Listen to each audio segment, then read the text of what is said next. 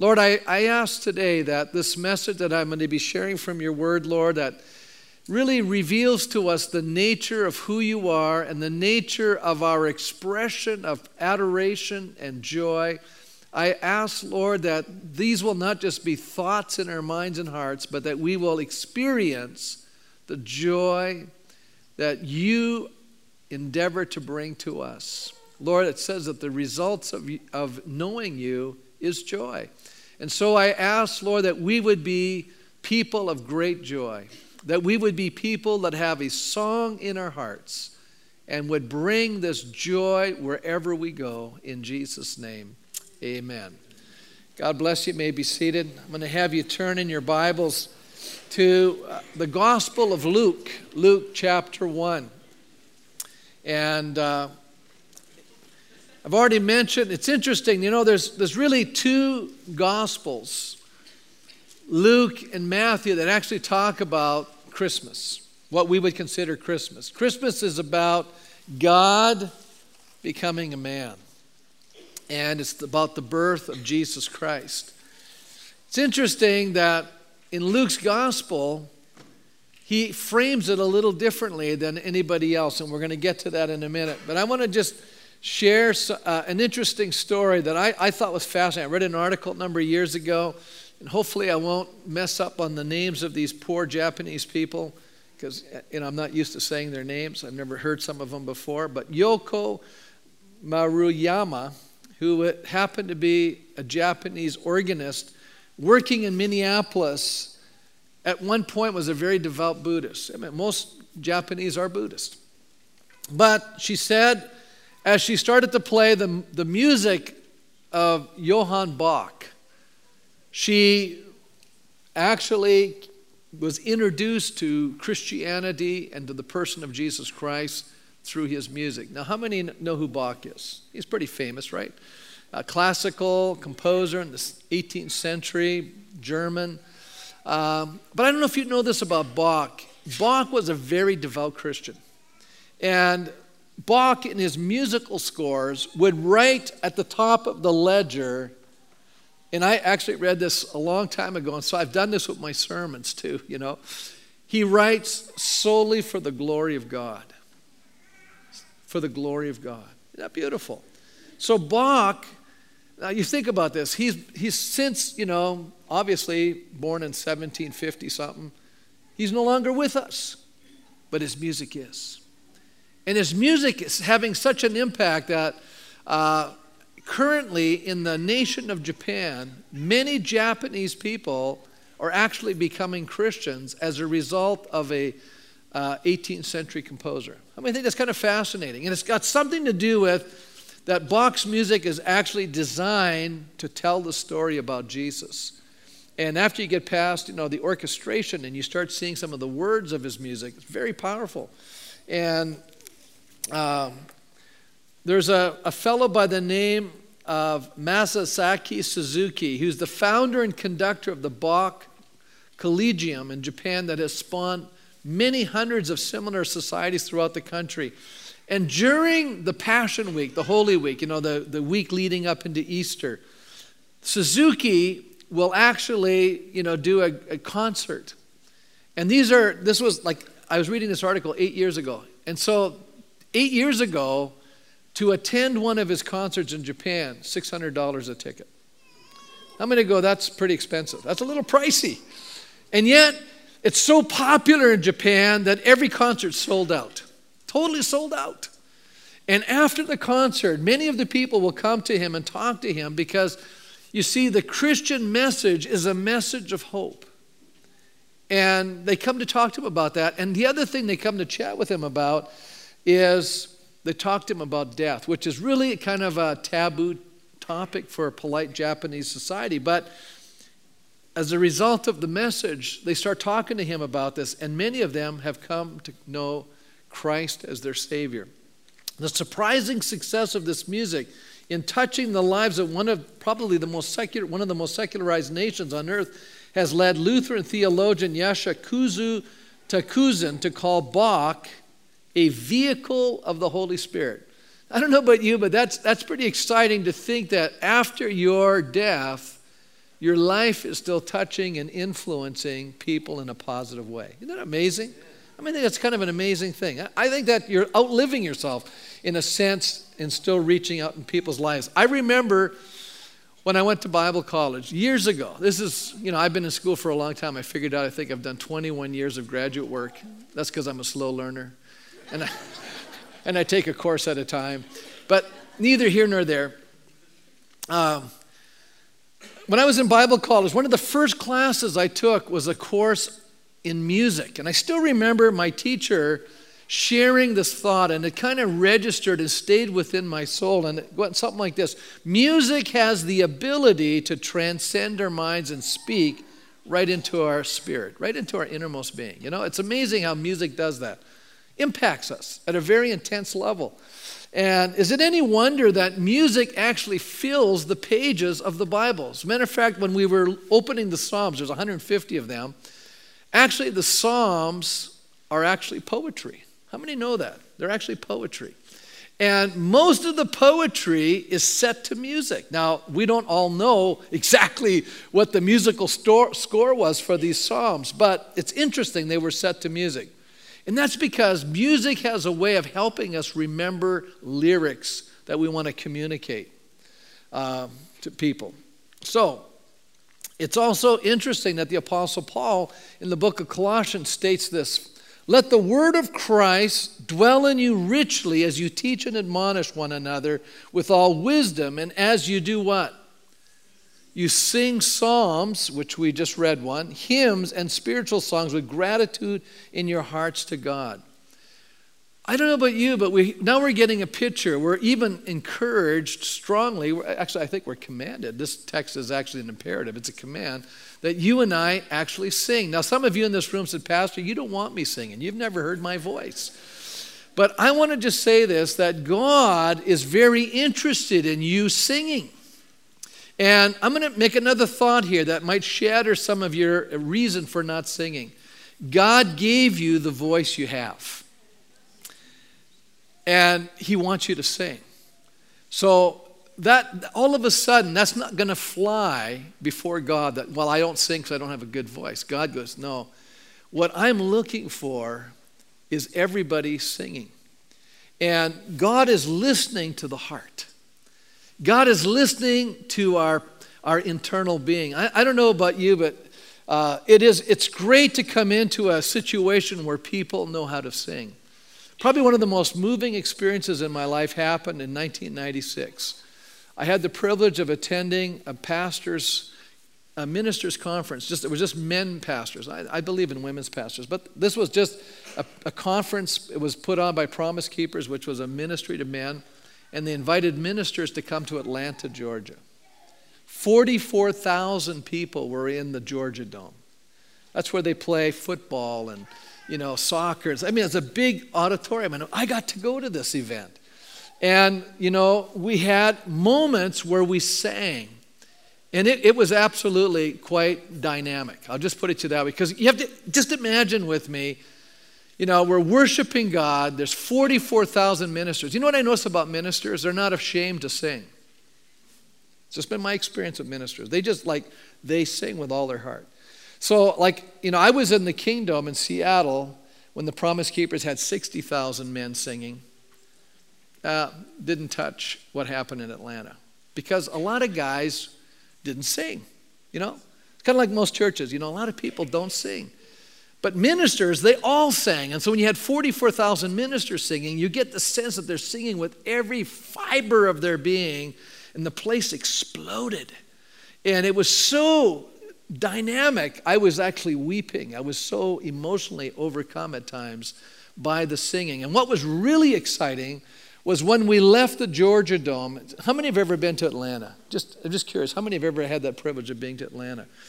Well, Atlanta has a kind of rapid transit system called the MRTA. And you get on the rapid transit system. And so now men are leaving, the pastors are leaving the Georgia Dome, 44,000. You've all left an event where there's a lot of people. Maybe you went to the hockey game. Maybe even when you go to the Rebels game, there's about 5,000 or 6,000. You maybe go to the Oilers game or the Flames game, there's about 20,000. This is 44,000. This is about almost half the population of our city leaving an auditorium singing. And because they're ministers, they actually know the words, you know. And they're all singing, and they got on the transit, and people are singing. And I tell you, it was an amazing few days. I mean, the city was impacted because you have, 44,000 people singing in a city as they're leaving. And, people that were Christians that, were standing around there, they were overcome by the singing, began to join us. And so people were singing through the city. It was a very moving event. Now, I'm bringing this up for a reason, that there's power in music. We need to understand that. Sometimes we think of, we have preferences of style and all the rest of it, but I'm not talking about that today. I'm talking about singing unto God is a very profound thing. It was actually said by Pope Leo X. Pope Leo X was actually the pope that was battling with Martin Luther in the 16th century. Some of you may know a little bit of church history. This was called the Reformation. And Martin Luther was a doctor of theology. He was a Catholic priest. And he was concerned about some of the things in the Catholic Church that had gone askew. Now, they've corrected some of those things today. So that's not true of that church today. But they were selling what they called indulgences, which was the forgiveness of sins. How many think that's kind of sad when you're making money and in profiting at the expense of people and dealing with their emotional well-being about the sake of sin? I mean, how many know that this is a gift God gives, but how can the church sell it? Luther was upset about this, and he was talking about it, and so there was a conflict. It became a political thing between Luther and the Pope, and he was excommunicated. We all know the history, or at least some of us know the history. You can look it up, Martin Luther. Type that in. You'll find it very intriguing. But Pope Leo X said this. He said the thing that he feared the most about Luther was the singing. He didn't fear the theology. He feared the singing because the singing brought the theology of Luther to the common person. And they were able to remember it because they were singing it. There's something powerful about singing. Campbell Morgan, a British preacher, said, Luke is the only one who has recorded for us the outbursts of poetry and music in connection with the incarnation. I've already talked about that. The incarnation, God becoming a human being, God becoming man. That's what Christmas is all about. I know a lot of people are confused. That's why we even have society now trying to change the name of Christmas to the Happy Holidays. No, it's Christmas is about God becoming flesh, God becoming man, God becoming fully man. Fully God becomes fully man in the incarnation. And Luke is the only one that puts it to music. Matthew doesn't tell anything about the songs, but Luke, the Greek, the artist, himself a poet as well as a scientific man. He was a doctor, physician. When he was investigating and getting these stories, he obtained the copies of these beautiful songs. And so from him we gain the Beatitude of Elizabeth, the Magnificat of Mary, the Benedictus of Zacharias, and the Num Dimittis of Simeon. These are Latin terms, if you didn't know that. The Evangel sung by the angel of the Lord over the plains, and the Gloria of the angelic host. So, Mary's response, you have to understand the context. Every Jewish girl had a dream, a hope in her heart that one day she would be the mother of the promised Messiah, the anointed one, the one who would come and rescue their people. And Mary had that dream, but the only problem was the angel showed up before she was married. And because she had not known a human being, she had never had any sort of sexual encounter with a man. And when the angel said to her, you're going to be the mother of the Son of God, she says, how can this thing be? I've never known a man. And the angel said, what's going to be conceived in you is going to be that which is from God. And all of a sudden, the Spirit of God deposited a seed in her womb. It's not a weird thing. It's just, that's the way it happened. It was a miracle. Some people say, Pastor, I have such a problem believing in miracles. And folks, I have no problem with it. And I'll tell you why. How many know it's a lot easier to believe that God created our world than to believe that our world just happened per chance? Think about the amazing design of humanity, the sense of order, that was brought out of chaos. And when you start studying, this created world, you start studying the human body, you're so amazed at the amazing miracle of life. And so I have no problem believing in the miracle. And so this is the absolute most dynamic miracle, that God would become a man born in the womb of a woman. I mean, that's just amazing. And so now we have Mary who hears the message, and Luke records for us, because actually Mary was one of his correspondents that told him this stuff. Luke was being told this information by Mary, the mother of Jesus. And so Mary tells of this beautiful song she sang when she got the news. And it starts in Luke chapter 1 and verse 46. And after the angel had said all of these things, and she said, "May it be so." She said, "I believe it." And therefore she began to experience this miracle. It says here, she says in song, "My soul glorifies the Lord, and my spirit rejoices in God my Savior." What I noticed about her song was that it was a response from her innermost being. Well, let me go back here and say it. We're going to talk about 3 reasons why we should sing. The first is that we rejoice in our salvation. Notice that Mary begins to rejoice from her innermost being. Her soul sings out. She's deeply aware of her own need of a Savior. All of us need a Savior. And we all need a personal Savior. You say, well, why do we need a Savior, Pastor? Because we've all sinned. We've all committed sin. I know our culture is uncomfortable with this term. It's like a word that's going by way of the dodo bird. We're trying to extinct the term. But the problem with it is that we all know we have problems. There's not one single human being that can't say, I live life perfectly. I don't violate my own conscience, or I don't do something to be disruptive and hurtful in another person's life. Even when I'm trying to be good, sometimes it's hard. Isn't that true? Yeah, we've all sinned, the Bible says, and come short of the glory of God. We've all failed in some measure or other. We've all caused problems. Sometimes people are in denial. I know there's a lot of people, when back in the 70s, a book came out that says, I'm okay, you're okay, and we're trying to tell each other everything's okay. But it's just a great case of living in denial, because how many know there's problems? And when we're realistic and authentic, we say, let's just talk about it and say, hey, there's some issues that need to be addressed. There's things that are wrong in this world. And then you have to bring up the whole issue of evil. Why is there evil in the world, And of course, we want to blame God for all the evil in the world. Why does God allow this stuff? We have all these kind of questions coming at us. And my answer to people is simple. God created us in His image. But when He did that, He gave us something that's unique to God, and that's a will. And He gave us the same thing. We have an ability to choose, and you can't be a person with freedom in your life if you don't have choice. How many know that's true? And so God gave us this freedom to choose, and we can choose between what's good or what's wrong, what's evil. And unfortunately, as humanity, we've chosen evil. We've done the wrong thing, and the moment that happens, it creates ramifications. And sometimes we can look back with regret and say, I wish I'd have never done that. I wish I hadn't have said that. But we can't pull those things back. They have, consequences. They're like dropping a rock into the pond. There's a ripple that goes out, and it impacts. And so we have this sin issue in our life that we have to address.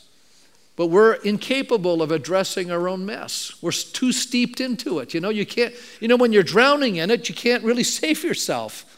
We'd like to think we can, and we're trying to save ourselves, but so often all we're doing is drowning at a faster level. And so here with the good news, that's what the gospel is. It means good news. The good news is God came to our planet so He could address the problem that we're dealing with called sin. And that's why we need the Savior. And she was deeply aware of it. All of us are in need of a Savior. And then we see the loving kindness that drew God to do this. And it says in Titus, but when the kindness of God and the love of God, our Savior, appeared. And I don't know, the last few months I've been trying to get across this idea that God is a loving God, and I think God gets a bad rap. And we don't understand, this whole concept, even from the Old Testament, this has said in the Hebrew language, that the scholars can't even explain to us this word this hesed, this Hebrew word hesed, which means sometimes translated loving kindness or faithful love or covenant love. It's a beautiful word, and it's the nature of God. And I've tried to preach in the last 2 years out of the book of Job about all the difficulty Job had, that even though there's justice and God is just, that God is not ultimately ruling the world through justice, but he's ruling the world through mercy and love. And sometimes God's love is so great we almost think it's unjust. And I tried to bring that out a few weeks ago in one of the beautiful parables we looked at. But here, what I'm trying to point out is that when the kindness of God and the love of our Savior appeared, he saved us. He saved us from what, Pastor? From our sins. Not because of righteous things we have done. So often people say, I deserve this, but there's nobody that deserves to be forgiven. You see, we're not waiting to be good enough to be accepted by God. God comes to us when we can't help ourselves. That's why we need a Savior. And it says, because of his mercy, he saved us through the washing of rebirth and the renewal of the Holy Spirit, whom he poured out on us generously through Jesus Christ, our Savior.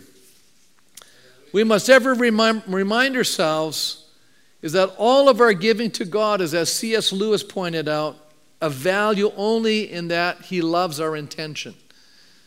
What do you mean by that? Well, let me quote Lewis here. For all of our offerings, whether of music or martyrdom, are like the intrinsically worthless present of a child, which a father loves indeed, but values only for the intention. I have a granddaughter. I'll tell a grandfather story. I don't do that. I'm pretty good. I've been pretty mellow about not telling grandfather stories, but I'm going to stoop to this one because I think it really helps illustrate it. My little granddaughter attends our church. Her name's Ariella. She's a little over 2. And she was in the nursery and they were coloring. And she was all excited. She calls me Poppy. She came running up to the front door, Poppy, Poppy, and she gives me this picture that she did some coloring. Now I'm going to tell you right now, she does not stay in the lines.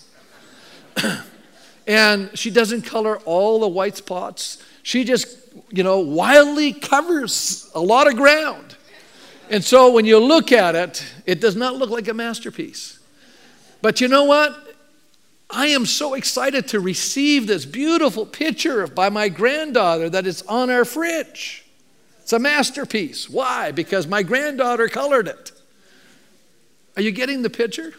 And all the things that we do in this life that we think are awesome, and maybe they're beautiful, God, we're not adding anything to God. There's nothing you and I can give to God. He has everything. But what he loves is when you and I give him our lives. When you and I give him everything we got, he sees our intention. He loves it. How many see God as someone who rejoices over you? See, I know what the Bible says. I know that when God draws us to himself and we receive Christ, it says he rejoices over us. He's excited about us. He's a proud dad. We need to understand this. So I think a lot of people have a very unhealthy view of God, and because of that, it affects how they live life and how they serve God or don't serve God, because they don't see God correctly. And the Bible reveals to us who God is and what he's really like. Mary worshiped because of the child that was to be born within her. Think of it, Christ in her. Christ was born in her, the sinless Son of God being born in her. How many think that's pretty high privilege? It's pretty intense. But you know what? I'm going to give you guys a picture today that I think is very powerful. Is our condition any less than hers? Because when you and I receive Christ by faith, Christ is born in us. See, Christ in us. As a matter of fact, the Apostle Paul said it this way in Colossians chapter 1 and verse 27. To them God has chosen to make known among the Gentiles, that's the non-Jewish people. God's now including not just Jewish people, but everybody in. The glorious riches of this mystery. What's the glorious riches of this mystery? Which is Christ in you, the hope of glory. Now, I'm going to tell you something. If this one verse, if you ever got it, it would change your life. You go, what do you mean it would change my life, Pastor? When you receive Christ by faith, Christ comes in you. Jesus Christ lives inside of you. The Bible says we are the temple of God. We are the habitation of God. We are the house of God. God lives inside of us.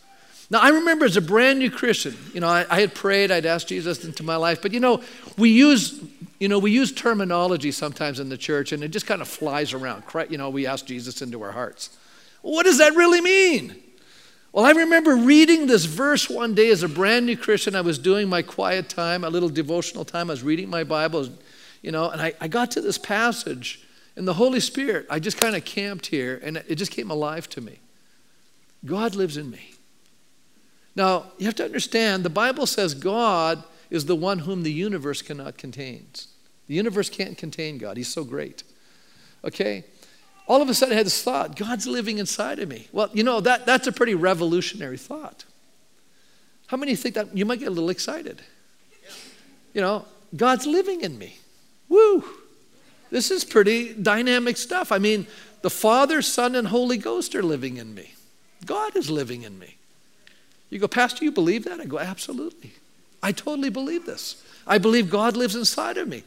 As a matter of fact, the grasp of the truth of that reality that we are the people of God's presence. You know what makes Christians distinct isn't that we're better than people. That's not the issue. No, because sometimes we mess up. We're still fallen. We still have, a sin nature that we're overcoming. But what makes us unique is that God's presence is with us. God is within us. And that is very dynamic. We are bringing God's presence wherever we go. That ought to shape our thinking a little bit. And he's not only with us, but within us. Christianity is more than just propositional truth. See, I think that's what happens sometimes. We have all the right thinking, but it's deeper than that. It has to become experiential. It has to become subjective. It has to be within us. It's not just about knowing God, but God living within us, understanding that we are, it is God who lives, in him we live and move and have our being. As Luke says in Acts chapter 17, in him we live and move and have our being. God is the one that's controlling and orchestrating and directing our lives far more than we realize. It's really exciting to know that God is really overseeing our lives to a great detail. I'm going to share a story. I just read this. I got so excited about this. It moved me. A young man who was fighting in World War II, and his boat went down. There was a battle, and his ship went down. And of course, he had a life preserver on. So he uses it, and so then he's rescued. But then that ship is sunk, and he's still in the life jacket. So now this is like he's back in the ocean. And he finally gets rescued, and the thing he's hanging on is to this life preserver, this life jacket, And he notices that there's a little, how many know that's kind of significant when something like a small thing like a life preserver, it keeps you alive. You kind of get a little excited about it. He's looking at this thing, and he noticed it was made in Akron, Ohio, by the Firestone Company. And it had a number on it. And so when he finally came home, he happened to be from Akron, Ohio. This is amazing. And he said to his mom, because he knew she worked for Firestone, he said, Mom, he said, I was out there and this life preserver saved me, and I realized it was made from your factory. And he said there was a number on it. What's the number mean? She says, well, the number means that every inspector has a number, and they make sure that every life preserver works. And it's their job to make sure that, as the inspector, that everyone they inspected actually functions properly. She says, why? What was the number? And he said, I memorized it because, believe it or not, this life preserver, that's what kept me afloat. And he read off the number, and she began to weep because it was her number. Now, you got to tell me, you go, that's just a little bit spooky, Pastor. Well, that's the way God works sometimes. He does some very interesting things in our lives. He's a very detailed God. He's orchestrating our lives far more than we realize. And when you and I are willing to surrender our lives and say, okay, God, I'm going to do things your way instead of my way, things are a lot different than we realize. So there's another aspect, another element regarding this expression of praise, that Mary was able to sing even before it happened. You know, it's one thing to sing after, something happens. How many like it when, you have a good thing happen in your life? You ever have a joyful thing? You want to do the happy dance? They have commercials, you win the lotto, you do the little happy dance. That's after the fact. But how would you like to be able to do the happy dance before it happens? You see, I think it takes faith to believe what's being said. And so Mary gets this message before it happens, and she bursts into praise and adoration. In her mind, if God says it, it's going to be as good as done. And I'm going to tell you something. There's something to be said about believing what God says even before we experience the total reality and fulfillment of it. Do you know God says we're going to be with him one day for eternity? I believe it. I rejoice in it today before it's actually fully realized. You say, well, Pastor, you must have faith then. That's exactly right. I have faith. But I have faith. I don't believe in just a nebulous thing. I believe our faith is built in a historical context. Jesus Christ actually lived. Jesus Christ lived on this planet, folks. And when you go to Israel, which we're going to be there in a few months, Patty and I and a bunch of people, it's a very powerful place to be standing in the places where Jesus stood 2,000 years before and did certain things on those spots. It's actually based on history. This is not a mythological scenario. Some people would say, well, yeah, he may have lived, he may have done these things, but you Christians have taken it too far. I don't think so. I don't think so. Jesus made a declaration that he would rise again from the dead. And it would have been really easy to dispel that myth if it was a myth. But for 2,000 years, the church has been growing. It's a very dynamic thing. And you say, why do you believe it so strongly, Pastor? Because I've experienced it. I've experienced the difference a Christian life makes. How many realize it's one thing to sing when the promises of God are realized and quite another to sing when we're living in the hope of their fulfillment? I think it's powerful that we need to learn how to do this because it changes life the way we live it. As Charles Spurgeon, the great British preacher of another generation, pointed out, there's a song to be sung when God promises and another song to be sung when God answers. I like that. In other words, we sing when God promises and then we sing when God fulfills it. Mary was singing for the promise to come. We also discovered that the song is personal. Look at what it says in verse 46. My soul glorifies the Lord and my spirit rejoices in God, my Savior. The Protestant church tends to devalue Mary. The Catholic church tends to evalue, and the Orthodox church puts her pretty high up, right? I think she's somewhere between.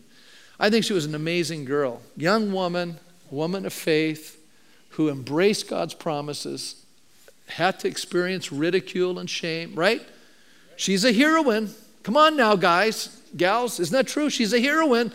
She was willing to do something that, cost her something. And actually, when she dedicated Jesus after the 8th day, Simeon, a man of God, came and prophesied over her and said, you know what, he's going to bring great joy, but this joy you're going to experience is also going to have a sense of sorrow. The sword's going to pierce your side.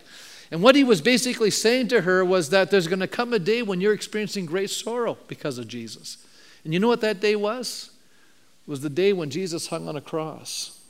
Because you remember something, when you're an adult and your children die before you, that's a tremendous experience of grief. I haven't had that. But you see, in a person's mind, it's really hard to lose a child. And the reason being is because in all of our minds, we think we should outlive our children. And some of you have had this experience where a child has died before you. And you've experienced that grief. Mary experienced that grief, seeing her son dying on a cross. Knowing he was the Savior of the world. Knowing that he had to do this to save her and all of us from our sins. She personalized it. She needed a Savior. Mary couldn't save herself. She needed a Savior as well. Let me move on to say this, that singing is the natural language of joy. Isn't that true? Singing is the natural language of joy. Spurgeon said that. That's their response in life. How many know when you come into a room and somebody's singing, what is the first thing that hits their mind? What do you say to them? What are you so happy about, right? Because singing in our minds is that when we're happy, we sing, right? When we're sad, the Bible says we should pray. But when we are happy, we should sing. And there is a moment as a Christian that we have, sorrow in our life? Yes, there's sorrow. There's times to lament. The Psalms have laments in them. But let me just say this. Joy does not mean an absence of sorrow. You can actually have joy in spite of sorrow. Joy is not happiness, which is determined by your circumstances. Joy is something greater. Joy is the result of God's presence with you, and you recognize it. See, the Bible says the fruit of the Spirit is love, joy, peace. Remember those beautiful fruit? See, and what I'm trying to get across to you today is that God designed you and I to sing. God designed you and I to have joy. God designed us so that we could experience this wonderful gift of salvation and experience this amazing life and really enjoy it. And actually that we could be the people that are walking around whistling and singing and humming. And, people are going, man, why are you always so happy? And especially powerful when you're going through a very difficult time in your life. True. And you're still singing. That's when you're really preaching the loudest. Because people know what's going on in your life and you still have a song in your heart. Can I just say, I'm going to challenge you today. Try this. Maybe some of you have done this. How many of you have ever had an experience in your life where, you've been disappointed? Are there disappointments? Can I tell you what I think's happening? This is my opinion. This is not in the Bible, but I think our culture promises us so much today. Most of us are living with disappointment. What do you think? We have so much.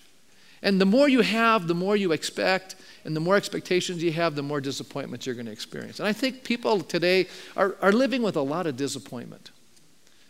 And I'm going to suggest to us today, there's a way to overcome the disappointment. And I'm going to give you an assignment. I don't usually give homework, but here's your homework assignment. I want you to try this. I want you, the next time you're faced with disappointment, how many think you might experience that this week? That might happen. Just perchance. I want you to write this down. I want you to sing songs of praise to God in the midst of your disappointment. I want you to try it. I want you to try it for at least 30 minutes. That's because I have a doctorate degree. If you came into me, I could write a prescription for you, okay? I'm not an MD. I don't have an MD. But I'm going to give you a spiritual prescription today. You better write this down. I don't have my pen with me. Well, yeah, I do, but it's a lot to write it down for all of you. Here's my prescription for you this week. When experiencing disappointment, take 30 minutes of singing praise to God. Okay? I want you to try that and come back and talk to me next week. Tell me what happened. Because I'll tell you what will happen. And you'll be surprised. Your emotions are going to change. You're going to move from despair, you're going to get happy. You're going to be full of joy at the end of 30 minutes. You're going to be praising God. I know, I've done this. See, I've practiced my own prescription. You will be full of joy, okay? Because it's there. But most of us, we know what we tend to do? We let life define us. We let disappointment define us. We let people with their negative comments define us. Come on now. Isn't that the truth? Sure we do. And we're all frustrated and unhappy and we build resentments and we alienate and we reject and all kinds of reactions. I'm giving you a different response to all of that.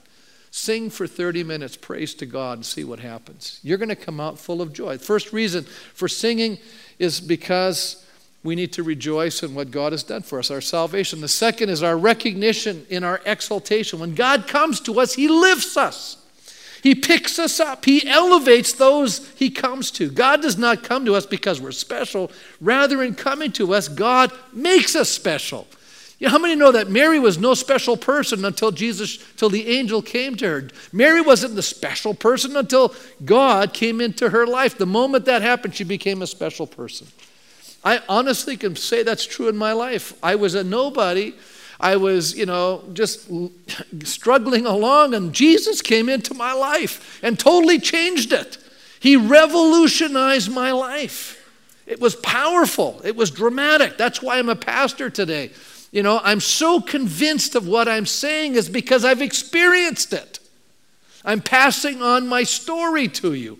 This isn't not just something that doesn't work. I'm only telling you what works. This works. Marvin Pate points out, Mary calls attention to the great reversal that occurs in her life. God has removed her from obscurity and a lowly status to the pinnacle of being exalted by all future generations. Look, The reason for such blessing on Mary is not due to her own worthiness, but rather because of the greatness of her Son.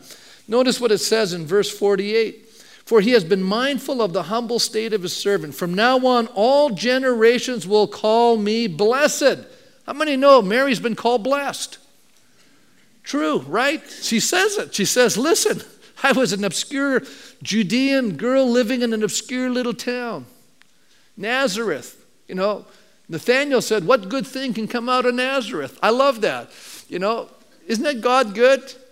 He usually takes the lowly and broken things of the world to confound those that are wise and those that are strong. He takes those kinds of things. Think of what God has done for us. Listen to what the psalmist writes. He lifted me out of the slimy pit, out of the mud and mire. He set my feet on a rock and gave me a firm place to stand. He put a new song in my mouth, a hymn of praise to my God.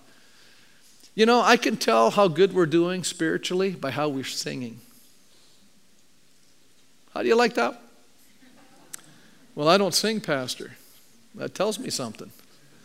You know, some of you just think I'm crazy up here. You know, I get into it. I like sitting in the front row because I feel bad for you guys in the other rows. You're restricted. You know, the empty front rows, I would be taking those because there's a little more room to move. And I like to get into it. When I worship God, I want to worship God with all that I am. That includes my whole body. Bible says lift your hands, clap your hands, shout, all this good stuff. You know, we go, does it say that? Yeah, read the Bible. So when I worship God, I want to worship God with everything inside of me. I want to sing at the top of my lungs. So it's a good thing you're probably not close to me. You'd be hearing me sing, you know, because I'm going to go for it. And you guys, sometimes I've been in our church, not recently, but I've been in our church sometimes and it seemed like, you know, wow, you think there's more excitement at a hockey game. Going, what's the deal? Little round disc going into a net. Everyone's going nuts, standing on their feet, jumping, cheering, shouting, crying, stomping, the whole 9 yards. I'm going, hey, something far greater than that happened. Jesus rose from the dead, delivered me from my sin. Hallelujah. You know, so I get a little excited. Yeah. I'm just pointing the stuff out, you know. We get excited about the wrong stuff. Look where God's elevated us. In Ephesians chapter 2, verse 6, it says, God raised us up with Christ and seated us with him in the heavenly realms in Christ Jesus. It's talking about a place of authority. I love the story. It's a parable. It's told of a wealthy father and his only son. They loved to collect rare works of art, everything from Picasso to Raphael. And then the Vietnam conflict broke out. The son went to war. He died in battle while rescuing his fellow members of his platoon. Meanwhile, his father's at home deeply grieving the loss of his son. About a month later, there's a knock at the door. A young man stands with a large package in his hands. He says, sir, you don't know me, but I am the actual soldier that your son gave up his life to save. He saved many lives that day, but I was the one that he was carrying when he was actually shot and killed. He said, he had often talked about your great love for art. He said, now, I know this is not much, and I'm not a great artist, but I'm doing this in memory of your son. And I know your son would want you to have this. And so the father opened the package. He gazed at this beautiful rendering of his son. He stared in awe at the way the soldier had captured his son in the painting. And so the father, like the grandfather, hung it in a prominent place, in the mantle, over the portrait over his mantle. When visitors would come to his home, he always drew attention to that portrait before he would show them any of the other masterpieces. And then there was a day when the father died. His paintings were to be auctioned. Many influential people gathered, excited about the opportunity to purchase these amazing paintings. And the platform sat the painting of the son. And the auctioneer began, pounding his gavel and asking for someone to start the bidding. The crowd scoffed and they demanded the Van Goghs and the Rembrandts, but the auctioneer persisted. Who will start the bidding? $200, $100. The crowd again insisted on seeing the famous painting. Still the auctioneer solicited. The son, who will take the son? Finally, a voice at the back said, I'll give $10 for the painting. The longtime gardener of the father was poor and he couldn't afford more. And while the auctioneer continued to pursue a higher bid, the crowd became angry. The auctioneer finally pounded the gavel and said, sold for $10 to the gardener. An eager buyer from the second row bellowed, finally we can get on with the auction. But the auctioneer said, I'm sorry, the auction is now over. When I was called to conduct this auction, I was told of a secret stipulation in the will. I was not allowed to reveal that stipulation until this time. Only the painting of the son would be auctioned, and whoever bought that painting would inherit the entire estate, including all the other paintings. The man who took the son gets everything. Oh, I love that story. Oh, I'll tell you why. You know why? You're getting the picture. It's a picture, isn't it? When you and I receive the Son, when we receive Christ, we get everything. We're lifted up. Without Him, we end up with nothing. Let me just move on here to the final reason for our singing. First, we looked at it was to rejoice in our salvation, to recognize our exaltation, and finally, a regard for God's provision for us.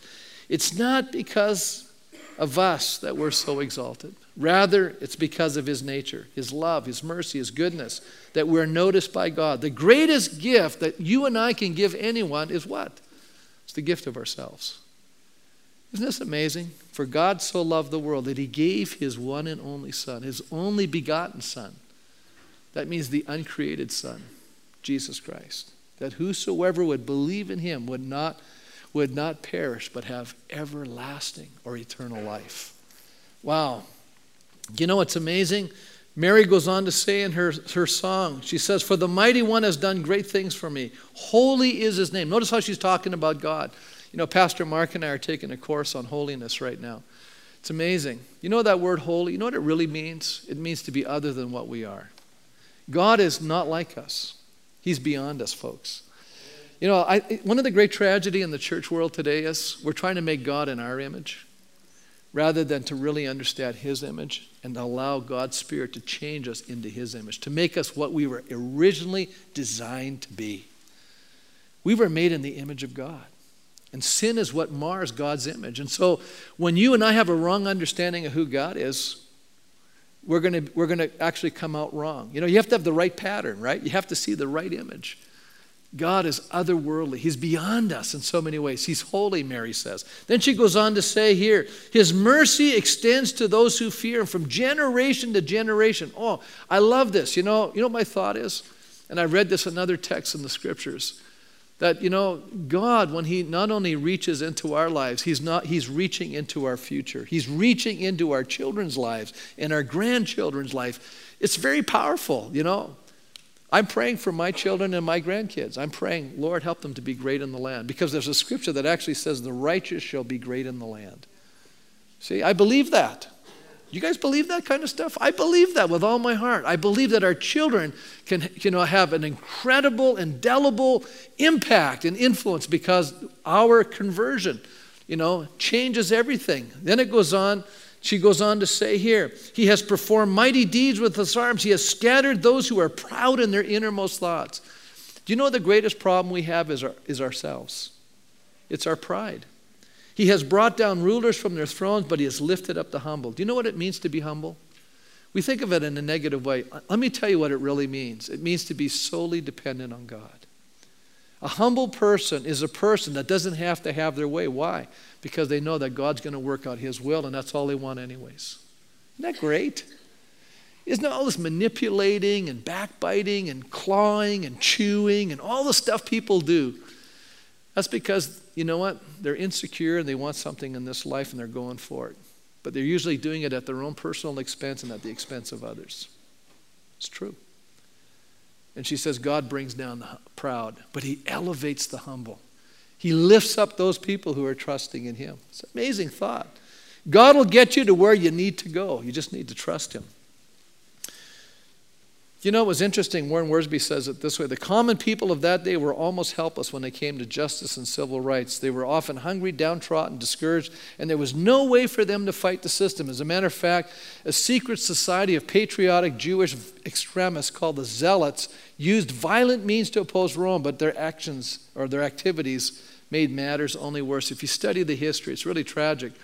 You know, they rebelled against Rome and they were totally destroyed. Jesus came as the Messiah to set the people free. But it wasn't from Rome. It was from their sin. It was a spiritual kingdom. That is our greatest need. Still the greatest need today. To be set free from ourselves. from our own sin, from the captivity that sin brings, from the addictions that sin brings. God wants to set us free. What a powerful thing. Let me close with this story. In his book, Don't Waste Your Life, John Piper recounts how his father, John Piper's a Baptist, his father was a fiery Baptist evangelist. And he continually retold the story of one man that they had prayed. This church had prayed for decades. Must have been a smaller community. People knew everybody in town. You know how those small communities are. And he was hard. He was resistant. And then there came the day when he was in the twilight of his life. And he came to a service. And he heard the gospel being preached. And he came forward at the end of the service during a hymn. To everyone's astonishment, he walked up to the evangelist, took him by the hand, and said, I want to receive Christ. And while Piper's father was sharing with this man and he gave his life to Christ, he was so broken by the fact that he had wasted his life that he was sobbing and said, I've wasted it. I've wasted it. But I want to say something to you. Even a life that seems almost totally wasted can be redeemed. And I love how the Scottish theologian Thomas Boston once said, he said, our present existence is only a short preface to a long eternity. How many have ever read a book? There's a preface. Maybe it's a page or 2 or 3 or 4, and then the entire book. He said, what he was basically saying is our life is like the preface. It's a very brief moment of time, and then there's all of eternity. And if that is true, then man's life was not wasted after all. He was only just beginning an eternal life of endless praise. So I have the good news for you today. It's never too late. It's never too late to give our lives to Christ. Because you know what? We don't just have this life to serve Him in. We have all of eternity. Let's stand. You know, my prayer this Christmas season for all of us is, you know, how many know A Christmas Carol by Charles Dickens? How many know Scrooge? You know that story? It's A Christmas Carol, right? I'm going to tell you something. This is the true Christmas Carol. But you know, Charles Dickens was a Christian. People don't know that. He was making a point in that story. Talking about generosity, he was talking about becoming a new person. It's the same thing. We're all communicating the same message. And the message is what? That you and I will not get so caught up with Christmas. You know, sometimes at Christmas, what do we get caught up with? Running around getting gifts, family, trips. Am I describing it? You know what I've noticed? That we're Christians, but attendance in church in December diminishes. What does that tell you? We're busy. You know what that tells me? Wrong priorities. That's all it tells me. I'm actually talking to the choir now because you're here and most of them are missing. You know, it's the way it works. But it's the truth. What am I trying to get across to today? Let's make this year's Christmas different. How do we do that? Putting Christ at the center. Making Him the priority. This is the reason why we celebrate Christmas, is because God became flesh to die for us. And yet I think we totally miss the whole thing. We get caught up with what culture tells us it's all about. They even want to change the name now from Merry Christmas to Happy Holidays. Because they want to take Christ out of Christmas. Right? It's true. It's the way it's working. But you know what? It doesn't matter if the culture does that. They can't do that for me. Christ is in my Christmas. Because Christ is at the center of my life. That's what's the most important thing.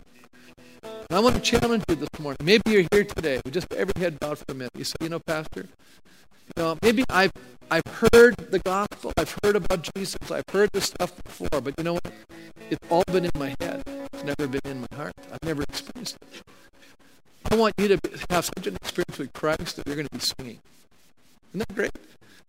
I'll tell you, when you meet Jesus, I can still remember this. When I met Jesus, the Christmas carols, all of a sudden ago, I didn't even know they were singing the right words. I mean, they were singing the gospel. Before, I just thought those were the tunes we sang at Christmas time.